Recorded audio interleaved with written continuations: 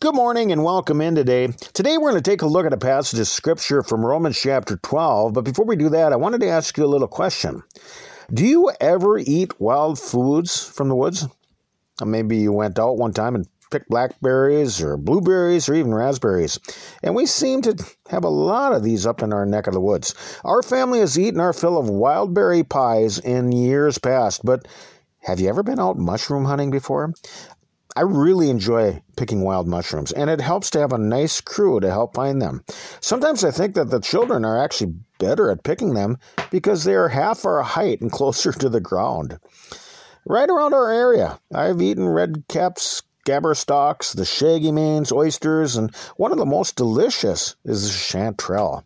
And Jonah, one of my young boys, has gotten so good at mushroom picking that he picked a 4-gallon bucket in about 25 minutes. Well, there is one other kind of mushroom that I eat that I'm going to talk about today. It's very easy for the children to find because it looks like an orange sitting on the ground. It's called a lobster mushroom. Actually, it's not a mushroom at all, but a fungus. What it does is change a mushroom into something completely different than what it originally was. The fungus transforms a completely non-edible mushroom into something delicious, edible, and wonderful. And this reminds me of the Christian life. God calls each of us to a very similar type of transformation from a sinner into a saint. Romans chapter 12 verse 2 says, "And be not conformed to this world, but be transformed by the renewing of your mind, that you may prove what is that good and acceptable and perfect will of God."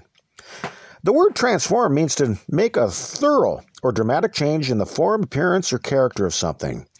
And something transformed has become different from what it was.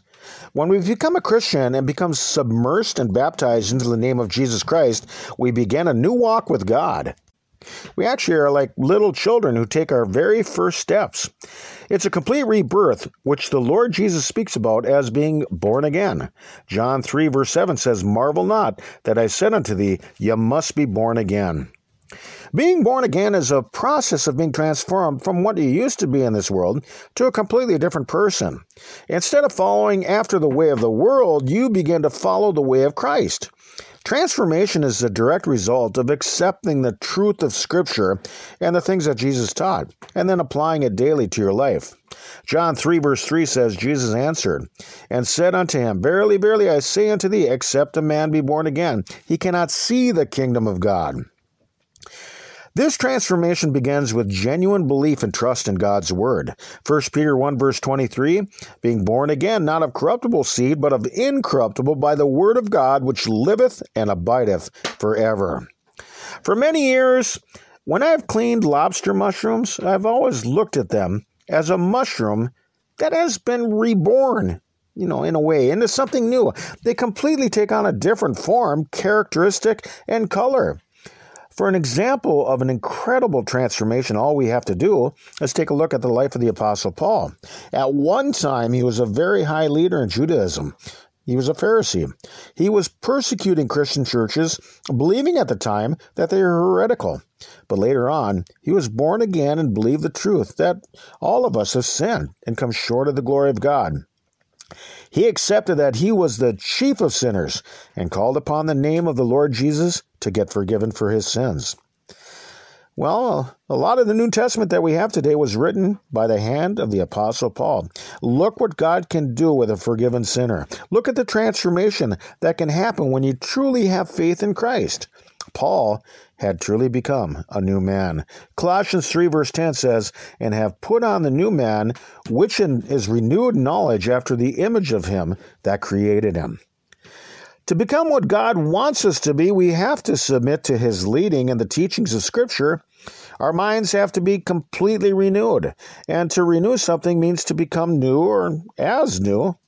Have you ever known anybody to take an old antique car and completely restore it to the point that it looks like it just rolled off the assembly line? Have you ever known people to take old furniture or collectibles and repair and clean them up so they look brand new once again? This is what God wants to do with each of us. Through his grace and his mercy, he wants to forgive us of our sins and our entire past so that he can change us into something brand new. A brand new person who many people will not recognize from the past. A brand new person who was once serving the ways of the world, but is now serving Christ. A brand new person with a new mind and a new heart. Ezekiel 36:26. A new heart also will I give you, and a new spirit will I put within you. And I will take away the stony heart out of your flesh, and I will give you an heart of flesh.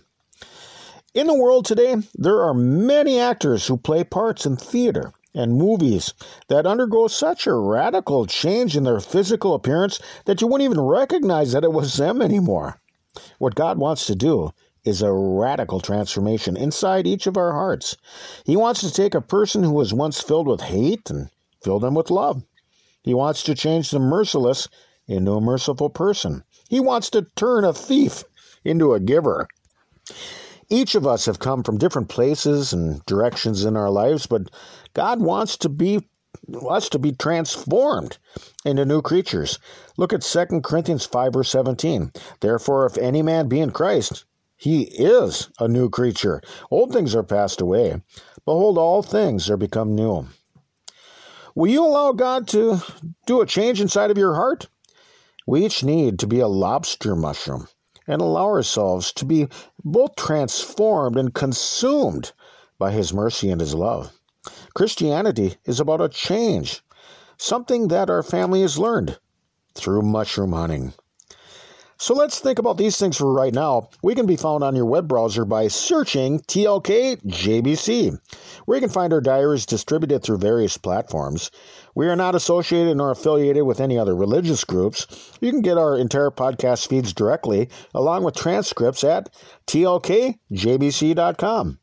Or I suppose that you could find us somewhere up here in the great northern Minnesota woods. Peace to you, and Lord willing, we'll talk with you some more tomorrow. Till then, bye-bye, everybody.